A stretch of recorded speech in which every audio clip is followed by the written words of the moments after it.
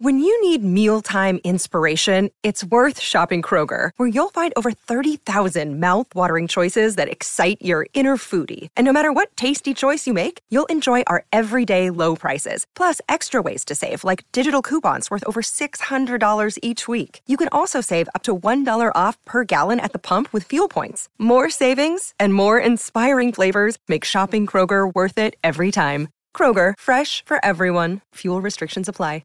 Another day is here, and you're ready for it. What to wear? Check. Breakfast, lunch, and dinner? Check.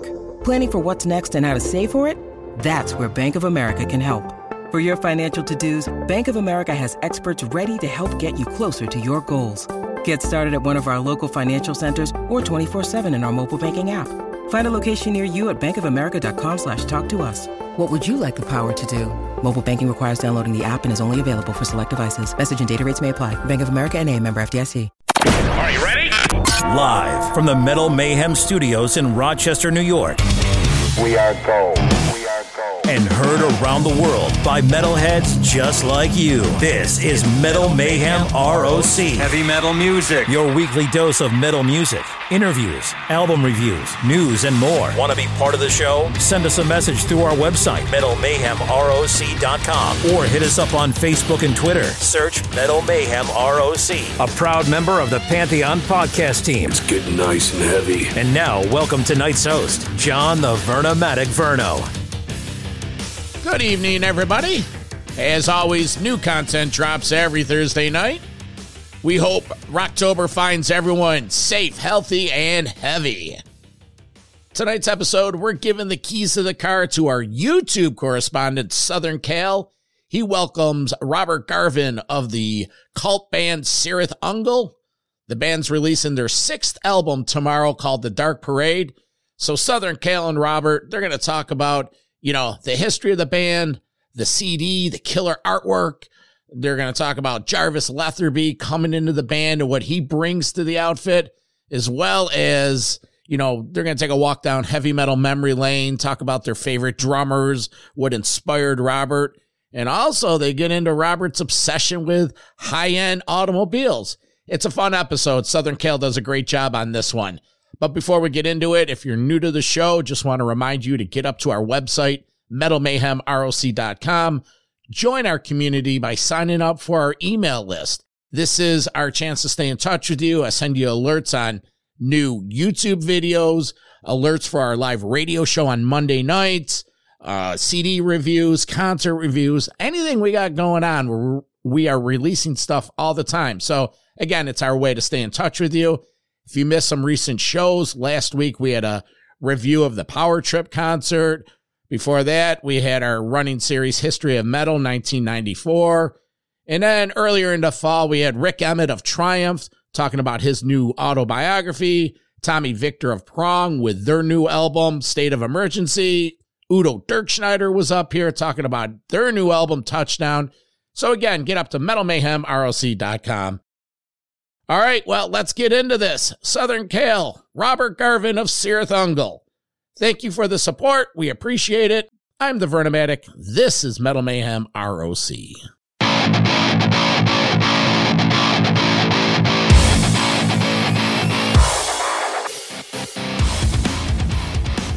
Good evening, Hell Rats. Welcome to Metal Mayhem ROC YouTube. I'm your host, Southern Cal. On tonight's show, hailing from Ventura, California, Mr. Robert Garven, drummer from CIRITH UNGOL. These guys first released their first album in 1981 and are getting ready to release their 6th full-length album, The Dark Parade, on Metal Blade Records on October 21st. You guys have heard of Escape from LA and Escape from New York. I believe this is going to be CIRITH UNGOL's version of Escape from Ventura. Please welcome to the show, drummer, percussionist, Mr. Robert Garven. Yeah. Robert, before we get into this, there was a big gap between 1991's Paradise Lost and 2020's Forever Black. Give us a brief history of the band from starting out in, let's say, 1981. I know you had some lineup changes in there, too. Bring us up to speed on CIRITH UNGOL. Well, perfect. Actually, we started around 1971, 10 years earlier than that. We were still in school, but our goal was to play heavy metal music, super heavy metal music. we were actually in another band called Titanic with the guy, Pat Galligan, that was in a punk band later on called the Angry Samoans, which was kind of famous. And he wanted to play different types of music, but the three of us founding members wanted to break away and play super heavy metal. And so we did that starting in around 1971. Over that next 10 years, we wrote some songs and we tried to record some music and try to come up with our own style, learn our instruments. You know, I told everyone I was a drummer and I never played drums. And over those years, we were trying to get some kind of record company support because we thought, hey, you know, we want to do this for a career. And you'd send out cassette tapes to people. And the joke was, you know, the record companies, they'd get all these cassettes and they wouldn't even listen to them. They'd erase them. So they'd have empty cassettes to record their own music on. So we decided, hey, we're going to put out an album, which is going to be as good as any album that you could buy on the store shelves today, artwork, recording, everything. And so we put out in 1981, our first album, Frost and Fire, completely self-produced. I got in contact with Michael Whalen, which I consider one of the best artists of our generation. And he let us use one of his most famous paintings, Stormbringer, on the cover. We had good photography. The album was pressed in Los Angeles at like a boutique pressing plant back in the day when there was giant, pressing facilities, and it was pressed on German vinyl. You know, we did everything we could to make this album successful. We put also on it all of our most accessible music that you'd want to hear on the radio. Because back then, if you weren't on the radio, you weren't a band. And if your music couldn't be played on the radio, no record company would sign you. So we pushed all of our kind of heavier stuff off to one side, and we go, hey, this is our radio airplay music. And after some of the local stations played it, they said, oh my God, this is so strange or heavy or weird. Matter of fact, they said it's too heavy. And we go, well, you're playing Black Sabbath. How can it be too heavy? All right. And we think it was just too weird, too strange for them, right?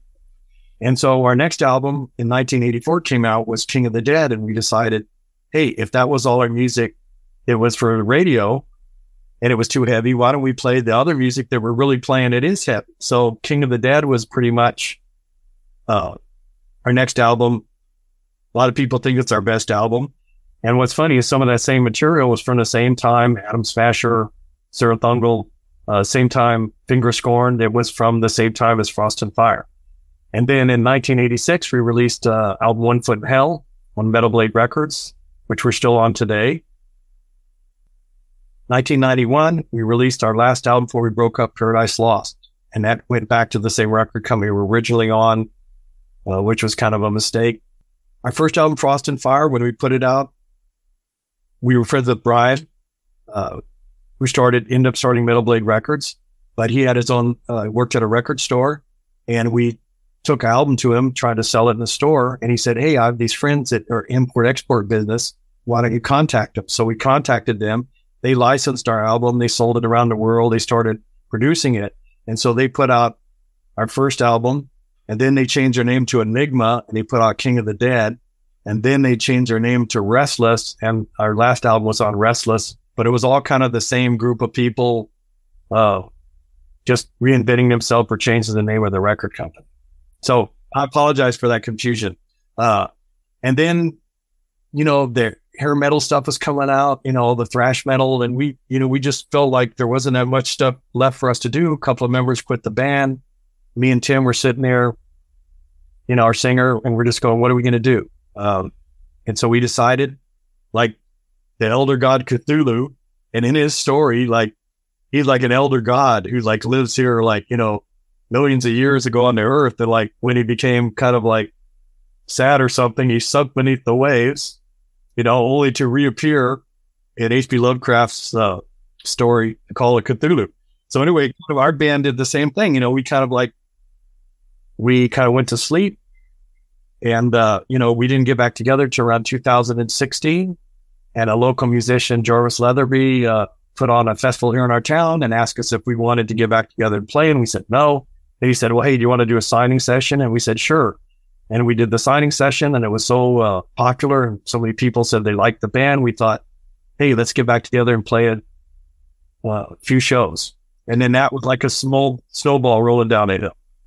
Quickly mention again the artist that you've had he did the artwork, I take it, on Forever Black. He's done all the albums, let's say. Has he not for you guys? Yeah, all except we had an album that came out around 2000, 2001, Servants of Chaos. And it was kind of like some of our old unreleased material Metal Blade Records put out. Amazing album because there's a lot of stuff on there that's kind of like before we did Frosted Fire that I think a lot of people enjoyed hearing. But that's the only album that he didn't paint the cover of. And he's been like the most amazing friend of the band over the years. And we consider him like on par with, you know, if there was a Michelangelo or Leonardo da Vinci in our time, he would be that guy.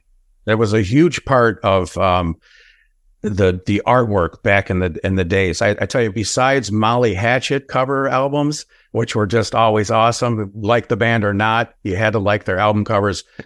My brother came running into my room, which was down in our basement, holding Frost and Fire in his hand. And he's like, you got to check this out.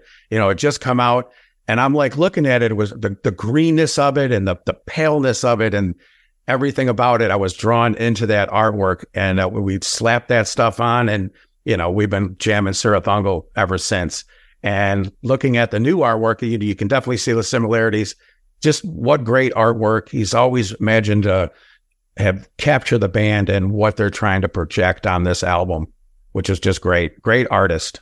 Every one of those album covers were from a series of Daw books that were released in the 1980s. And it was Michael Moorcock's first U.S. edition of all the Elric of Melniboné. You know, he's kind of like Conan, but he's an albino. He's a sword starbringer. And so when he first put out that album, you know, I think our dream was, hey, you know, if we become successful and we were around a long time, our dream and maybe like a goal would be to be able to use all of those paintings. And we've used every one of them. And an extra one, Forever Black, was actually another one of his paintings that wasn't part of that original series. So we are just so proud and honored to be associated with someone whose art talents, you know, exceeds ours beyond expectations. Hello, Pantheon Podcast listeners. Christian Swain here to tell you more about my experience with Raycon earbuds.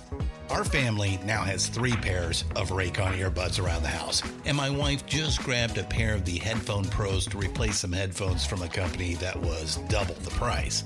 And yes, she loves them. Now, if you haven't pulled the trigger on a pair of Raycons, or even if you have, but you're in the market for another pair because they're just that good, well, now is the time to check them out, because they just launched their upgraded model of the best-selling everyday earbuds.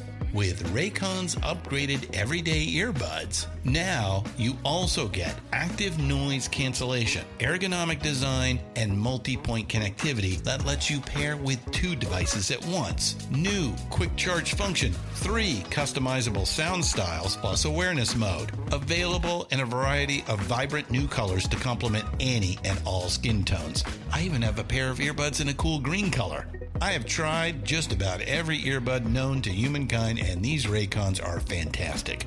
Seriously, if you've been wanting to check out Raycons, there truly is no better time. You're going to ask yourself why you didn't check them out sooner, and Raycon offers a 30-day happiness guarantee. So what are you waiting for? Go to buyraycon.com/Pantheon today to get 20% off your Raycon order, plus free shipping. That's right, you'll get 20% off and free shipping at buyraycon.com/Pantheon. buyraycon.com/Pantheon.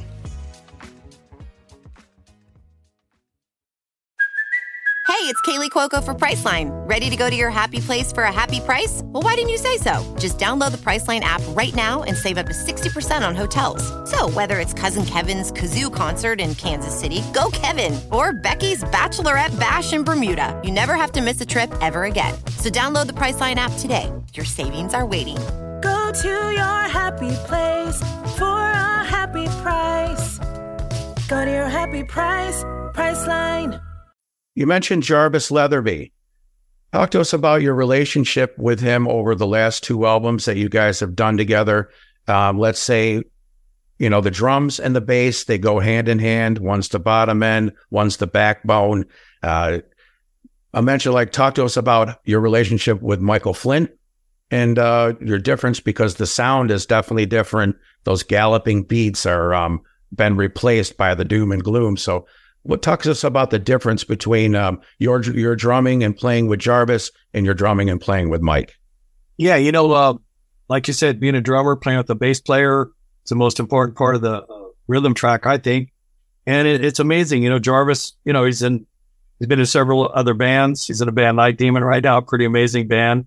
But playing with him is awesome. And playing with Flint was the same thing. I'm kind of one of those, sometimes they say people dance to a different drummer or something. I'm a drummer that dances to a different drummer. My style is kind of somewhat unconventional, probably to say the very least.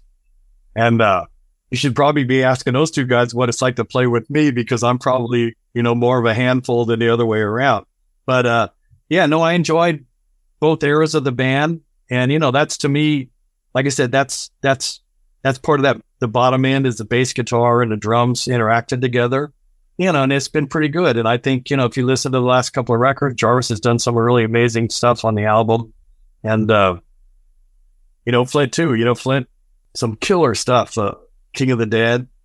I loved his bass playing. I love the fact he played the Rickenbacker, which was my favorite bass. It has that classic sound to it, of course. So yeah, when we got back together, Jarvis only joined the band because we were trying to get Flint back in the band. And, he lives in a different location than us. I mean, he lives in Las Vegas, and it was just really wouldn't work, logistically for us to play together,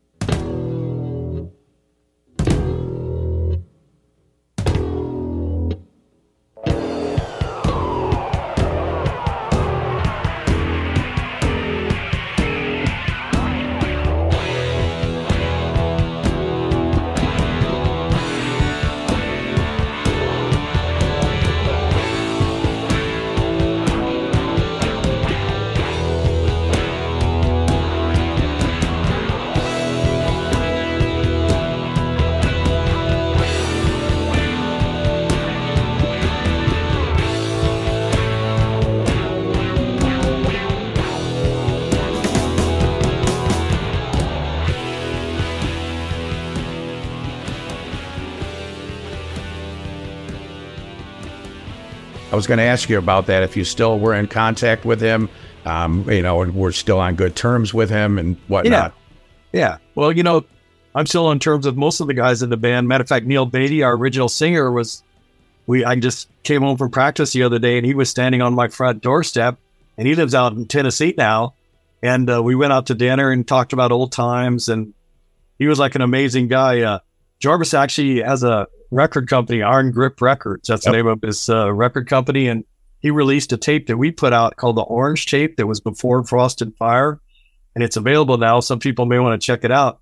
There you go. And we were kind of embarrassed when it came out because it's so primitive of our band. It's way before even the stuff that was on the Servants of Chaos album that was released by Metal Blade. But a lot of people have said, I wanted to hear that so bad, and I'm so glad that he put it out. There's a song on there where Tim, our singer, and Neil are singing in a song together, We Know You're Out There. It's kind of like dual vocals. I couldn't imagine hearing any kind of CIRITH UNGOL without just the total recognizable voice of Timmy Baker. Yeah, no. Yeah, we had Neil sing with us for a couple of years, and he was an amazing guy. That was more of a time we were still playing really heavy music, but that's kind of when the Stooges were really popular. And I think Neil saw himself as kind of like being like Iggy, Right? Yeah. I want to be your dog. Yeah, there you go. Talk about Jimmy Barraza. He replaced the late Jerry Fogel. How's everything going with that? Yeah, no, Jimmy's an amazing guitarist. Some of the leads on the album are just awesome. And one of Jimmy's most talented things he does is come up with signature leads, like the little parts of this, like melody parts of the songs, and there's some great stuff on here. Relentless, one of the songs on there, there's kind of like an Egyptian, a lot of the viewers or listeners haven't heard the album yet. Well, let's get into it. Let's start right from the single that's out now at streaming, Velocity, SEP.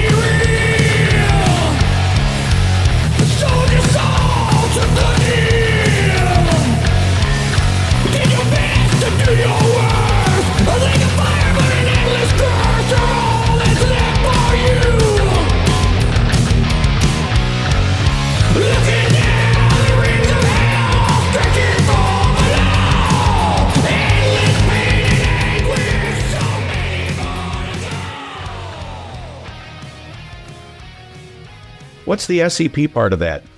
Well, I'm going to be honest.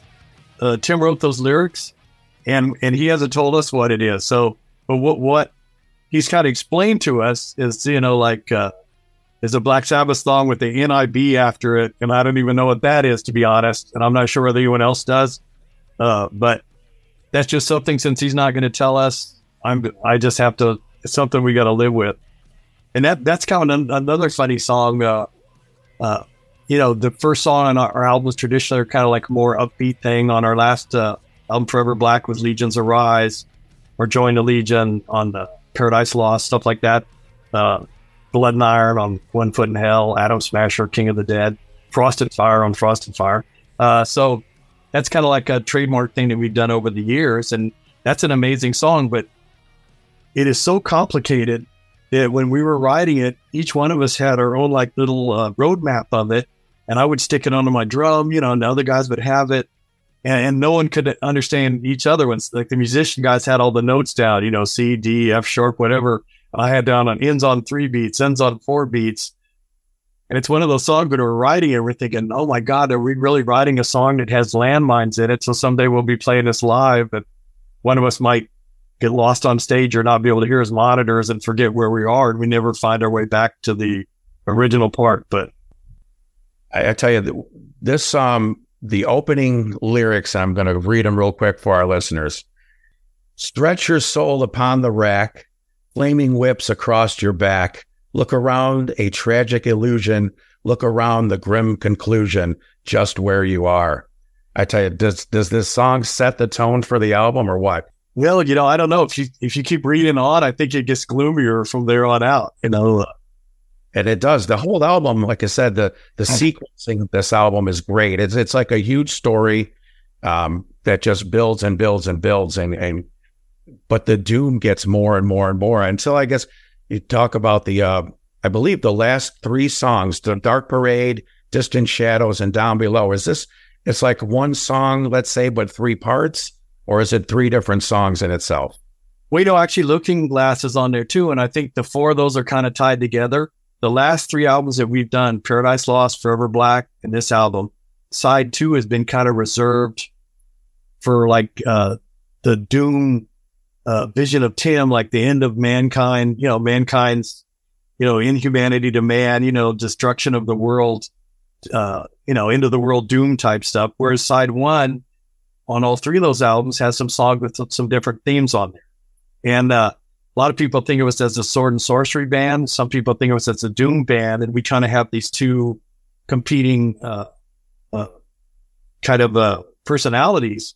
But I think as we've gone on, the doom side is becoming, more, it's kind of like Dr. Jekyll and Mr. Hyde, and like Mr. Hyde keeps taking over more the dark side. And so I think that's kind of how this album is. Actually, the last 2 songs are actually tied together physically, because on the record, it'll flow from Distant Shadows straight into Down Below, some acoustic guitar and stuff in there. There's not even, now I think on the CD and also like streaming, you're going to have like a place where the 2 songs are separated, but those 2 songs are actually tied together physically. One song flows into the next. All right. Just for our younger listeners, when Robert refers to side 2, that would be the flip side of an album. Just to get everybody up to speed, I'm hoping we're a lot of old school listeners out here. We're talking about the different sounds. If you listen to Frost and Fire, let's say the first song on the first album that came out, it had those galloping beats, which that's what really kind of hooked me into your band. But they've all been replaced now, especially on like the song Relentless, with these darker, thrashier, grinding songs. Is that due to the fact with the new guitarist? Yeah, I think we're actually that Relentless. That's our radio airplay song. That was our top 40 hit for the album. And I'm joking, but I'm not. I mean, that's a song that we thought, it's got some choruses, people can sing along to. That was kind of our song. That's going to be, it's funny to watching TV, whether it's the news or shows, every night, 50 people say Relentless. The fire's relentless, the flooding's relentless, the political stuff going on, it's relentless. And it's like every time I hear it, we crack up. because that's, the song on the new album. But yeah, the last two albums, some of my drumming has been more plodding, and I think more of the drummers would be doing more upbeat stuff, but one of the key things for a good drummer is to play to the song, not to play to your own ego or what you think you're going to be doing. And so I tried some different beats on a couple of these songs, more upbeat or faster or more, what some people might think of as interesting, but it seemed like it didn't fit to the music. And so what I kind of fell back on is the parts it felt like to me that felt like it fit the music. And, that once again, I have like an unconventional drumming style. And, that's how I operate. And that's how it ended up, for better or for worse. Like I know some drummers, Witchfinder General would be one, the drummer from the band, they would have the longer, the size of the toms, the 8, 10, 12s were all the same, but the shells on them were a lot longer. It would give that kind of more doomy sound to the drums, a deeper sound. Did you do anything like that with your drums on this album? No, but over the years, I've had like several Ludwig drum sets that I got, were sent to me by the factory. And I had a Pearl set that was actually a birch set that was gifted to me by Pearl, all different sounding. I'm using the DW oak set right now. And it's, the way they laid the wood together kind of gives you a deeper sound than that. But, I yearn for that. My problem is, I have friends that, I have a buddy, he lives in the middle of the country, and he has a barn, and he has 15 drum sets in a barn upstairs where he has his own. And out here in California, if the band ever breaks up, I'll have to sell my drum set because my drum set won't fit in any room in my house, which is kind of ironic. So, every time, I've gotten a new set, I had to get rid of my old set. But yeah, no, I love those. And I had some toms that were like, they call them concert toms. They didn't have bottoms on them. Then I had other toms. I had toms on my rack toms, which were as big as my floor toms now. So yeah, I've been through all that and I enjoyed it, but I'm kind of where I'm at right now is, I have this set and this is what I'm playing and it sounds really good. Well, you mentioned DW, that's Drumworks. They are out. Are they not in Los Angeles? Yeah, they're actually, they're 10 minutes from my house. They're in a city called Oxnard and I'm in Ventura. So they're really close. Yeah. I have some really good friends over there. And they make some pretty amazing drums. Yeah, a lot of good things coming out of that factory for sure. You mentioned like the open concert toms and how, maybe those weren't such the best thing to play now. It's a lot different now. And that sound has definitely evolved with Drumworks. So, I also too, I'm a cymbal guy. My Chinese, the Chinese, they have like the year you're born in, I'm a metal monkey and I don't know what that means, but anyway, I love my cymbals. I have a gong. I have like a boxing bell that I've had going back to the 70s. And I just, I'm actually a Paiste cymbal artist. I just love the Paiste cymbals. They just, they just sound so amazing. And, I have a Paiste gong and like there's 2 or 3 times on an album I got to hit the gong and, those are things I actually kind of hold out for. Like I have to fight with the band. Like how many gong hits do I get on this album? And also too, the last couple of projects I've used a cowbell on. I was going to say, cowbell. Yeah. Most members of the band, if it was up to them, there'd probably be no cowbell, but every album I fight for those little bit of cowbell things. And I really like it. To me, it kind of adds some kick to it. Right. You guys are getting ready to release on October 21st, the new album, The Dark Parade, on Metal Blade Records. And you're also going to be doing a show that night, I believe, at the Rainbow in Los Angeles. Well, actually, it's on the 20th. And the Rainbow Room is right next to a place called the Roxy. And that's where we're playing at the Roxy. And we actually played there years ago. And this is going to be the album release party. And we're all excited about that. Has it been like 25 years since you played in LA? Yeah, I think it's been maybe 35 years, maybe. Well, I don't want to upset any J.R. Tolkien fans out there. Where there's an issue that needed to be addressed. And I wasn't aware of this fact because I've read all the Lord of the Rings books many times. We've always pronounced CIRITH UNGOL, the band. apparently, according to J.R. Token, the correct pronunciation, I don't know if you've ever heard this before, it's CIRITH UNGOL, which I was like, I never knew that. So we've definitely Americanized that, let's say, to CIRITH UNGOL. And I'll tell you a little story about that. When we first got together, me and Greg were in a advanced English class. We were kind of smarter than some of the other kids who couldn't read, and they assigned us to read The Lord of the Rings, and we read it several times. But at the end of The Lord of the Rings, there's like 9 appendixes, and we read the book over and over again, but we never really dug into the appendixes where they tell you how to pronounce the word. So we always pronounce it CIRITH UNGOL. Funny story. We were playing a big festival in Germany, Rock Hard.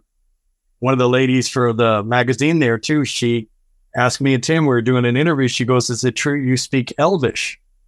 And I said, "No, because we don't even pronounce the name of our band correctly." So that's... See, it pays to read those appendices, and I've never read them before either. So I was definitely enlightened onto that one. Well, speaking of festivals, a couple years ago, we had the chance to talk to Jarvis, and a fact that it blew me away. I couldn't understand it. Said that CIRITH UNGOL has never done like let's say a proper tour, like a North American tour, let's say, that you guys never have done a full tour. Can you expand on that a little bit as to why not? Yeah, well, California, I think it's expensive in Florida too, especially after the band broke up. A lot of us went on to different careers and on houses and cars, and some people had families. And, it's like, there's no secret, the band that we play in, we're kind of like a cult underground band. We're not making enough money to pay a mortgage for a house here in California. And so a lot of the guys in the band, we had working full-time jobs. So it's hard to leave a full-time job to go on a traditional tour where you leave town for 60 days. And so that's still kind of going on in the band right now. Some of the members still have to work full-time. So what we're trying to do is play as many shows we can a year. Most of them are fly in and fly out. We've flown all the way to Europe just to be there one day, play a show, and fly back the next day. And so that's kind of what we're doing. And the fans sort of have to understand, if we were like a super group or making millions of dollars, we'd probably be doing stuff like the Rolling Stones. But at our age, to be able to do this kind of extended tour, when you're older and there's not that much money in it, is near impossibility for us. Let alone, you see how many bands are canceling tours now just because of the logistics and the costs of it. They're just getting out of hand right now. And it sucks because we want to see these bands get out on the road and maybe do 30 days somewhere in the U.S. or something like that. So like you said, you've been playing festivals. Tell us the difference between, let's say, some festivals you've done out in California, the crowds there, and how it is over in Europe. The crowd's different from each other. Well, you know what? That's kind of the irony, because some of the places we played, like Jarvis's festival here in California, or we just played in New York City, so the people are flying from all over the world to see us play wherever we play. And my joke was we should play every show in Tulsa, Oklahoma, because that way is in the middle of the country. It'd be easier drive. When we played in New York City, people drove from Miami and other people drove from Phoenix, Arizona to see us. And we'll play in Europe and people come from the United States. We'll play in the United States and people come from Europe. So, our fan base is kind of spread out pretty wide. And since we don't play that many shows, I think people will actually go out of their way to come see us, which is amazing. And I want to say something. If we would have the opportunity, that was always our dream. It's not that we never wanted to tour like that, or we still want to tour like that. It's just we're not able to. So I wanted to get that clear. We're not doing that because we don't want to. We're doing it because we weren't either physically able to then or now. I would say 90% of the bands that I talk to, they all had or have other jobs, not just being the musician. Like Dave Just from Destructor. The guy works for a high-end meat company, but his company affords him the time when he gets those festivals, like they were heading down to Mexico to play something down there. And, the guy can take the time off to do that. So you can definitely see the festivals instead of doing the tour being the more economical thing now to do. We just getting out and playing. That's what's fun for us. Well, all right. I got 3 quick questions. This is my rapid fire segment of the show that I like to do. When you're out just cruising around, what's on your playlist? Are you listening to any new bands? We get to crack up because I normally listen to every different thing that I can. But since we're playing so many shows and, we're playing a new album and stuff, when the band broke up, I never listened to our band for like 30 years. People would say, "Oh, your band's great. I want to listen to it." I didn't listen to it. And now I'm playing mostly our stuff just because I'm an older guy. Sometimes I'll set down my glasses and I'll forget where I set them, because my glasses. I don't want to be in the middle of a song and forget the part. So I'm listening to a lot of our stuff. And I know that's probably not what anyone wants to hear, but I'm not doing it because I'm so infatuated with our band. I'm just doing it so I'll make sure that I'll get all the parts right on stage. And, I'm not going to lie to you. When I'm out working in the garage or something, I have like a flash drive plugged into my stereo up there. And every band that you could ever imagine's on there. And it just rolls through there and plays. So, I want you to know I wasn't being egotistical about that. I'm just being honest since we've got some shows coming up that are kind of important.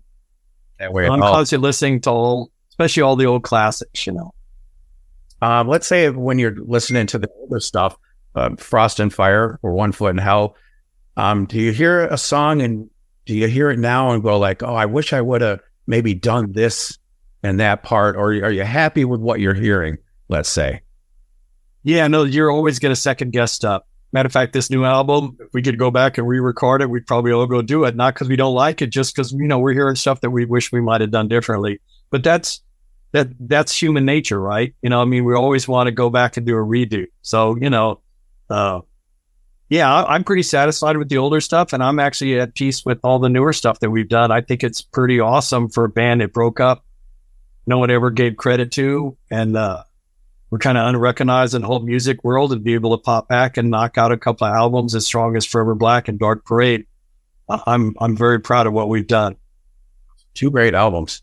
Talking about jobs, what would be another occupation if you weren't a drummer? Anything that you've ever thought about you wanted to be, or?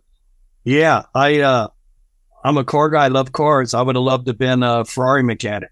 That's what I would have loved to have been.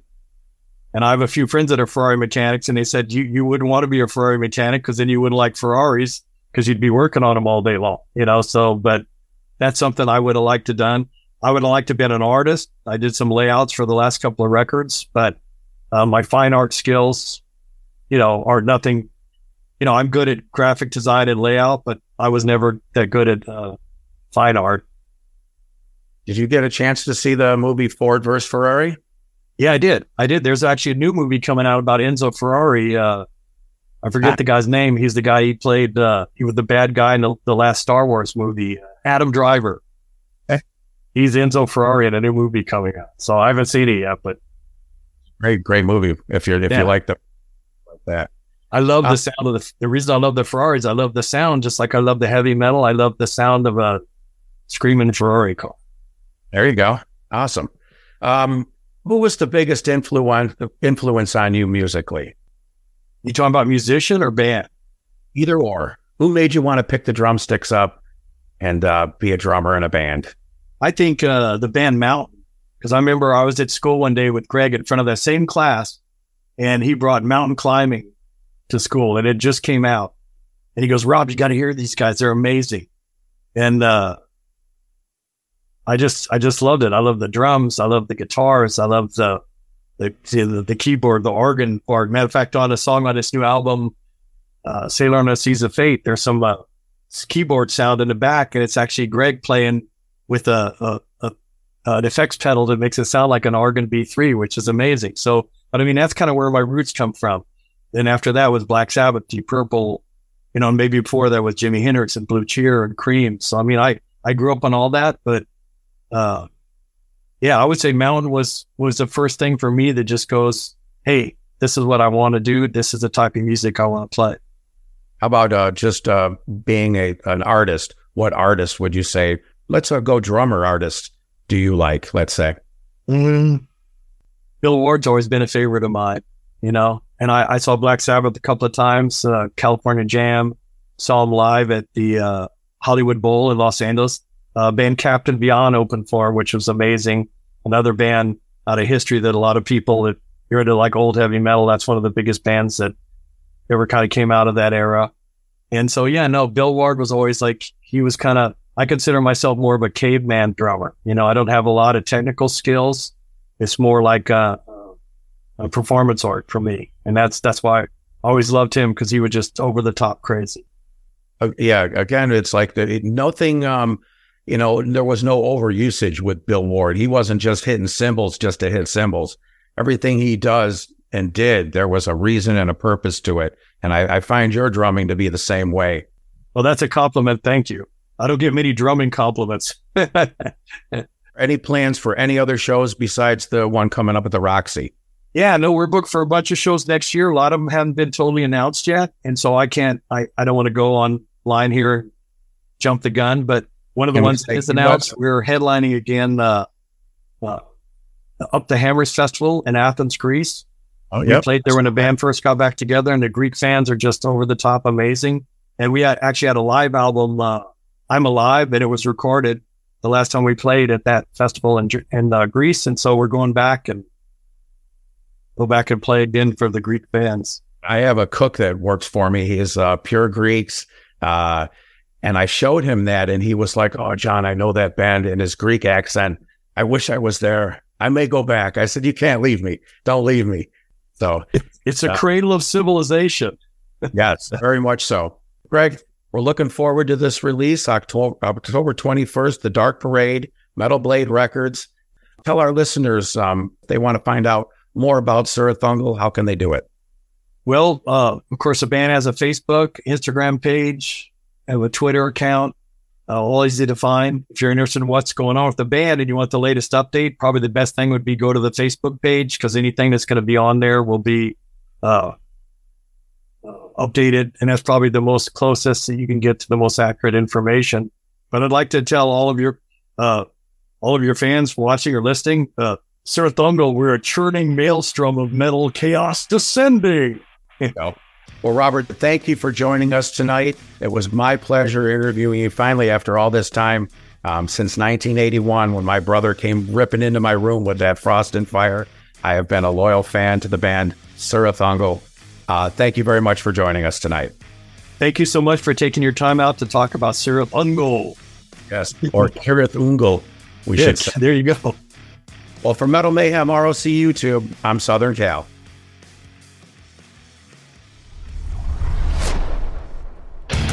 Metal for life. Thank you for listening to Metal Mayhem ROC. Check out our website at metalmayhemroc.com for information on podcasts, archives, links to all our live radio shows, and all sorts of info. Please like, follow, and share with everyone, even your non-metal friends. And always remember to keep it heavy. It's NFL draft season, and that means it's time to start thinking about fantasy football. FantasyPoints.com features industry-leading experts and prognosticators using proprietary hand-charted data to help you score more fantasy points. FantasyPoints.com is the place to go for whatever kind of fantasy football you play. Whether you play fantasy football, daily fantasy sports, or do a little bit of everything, Fantasy Points has the meticulously researched content to guide you to victory. And why wait for the fall? Fantasy Points also covers the new spring football league, the UFL. Join the guru, John Hansen, Scott Barrett, Joe Dolan, and other massive names in the fantasy football universe with an exclusive offer. Use code Pantheon for 15% off any Fantasy Points package, including the all-in package, with access to every article, tool, and data nugget that Fantasy Points has to offer. That's FantasyPoints.com and code Pantheon for 15% off at Fantasy Points. FantasyPoints.com, code Pantheon. Score more fantasy points.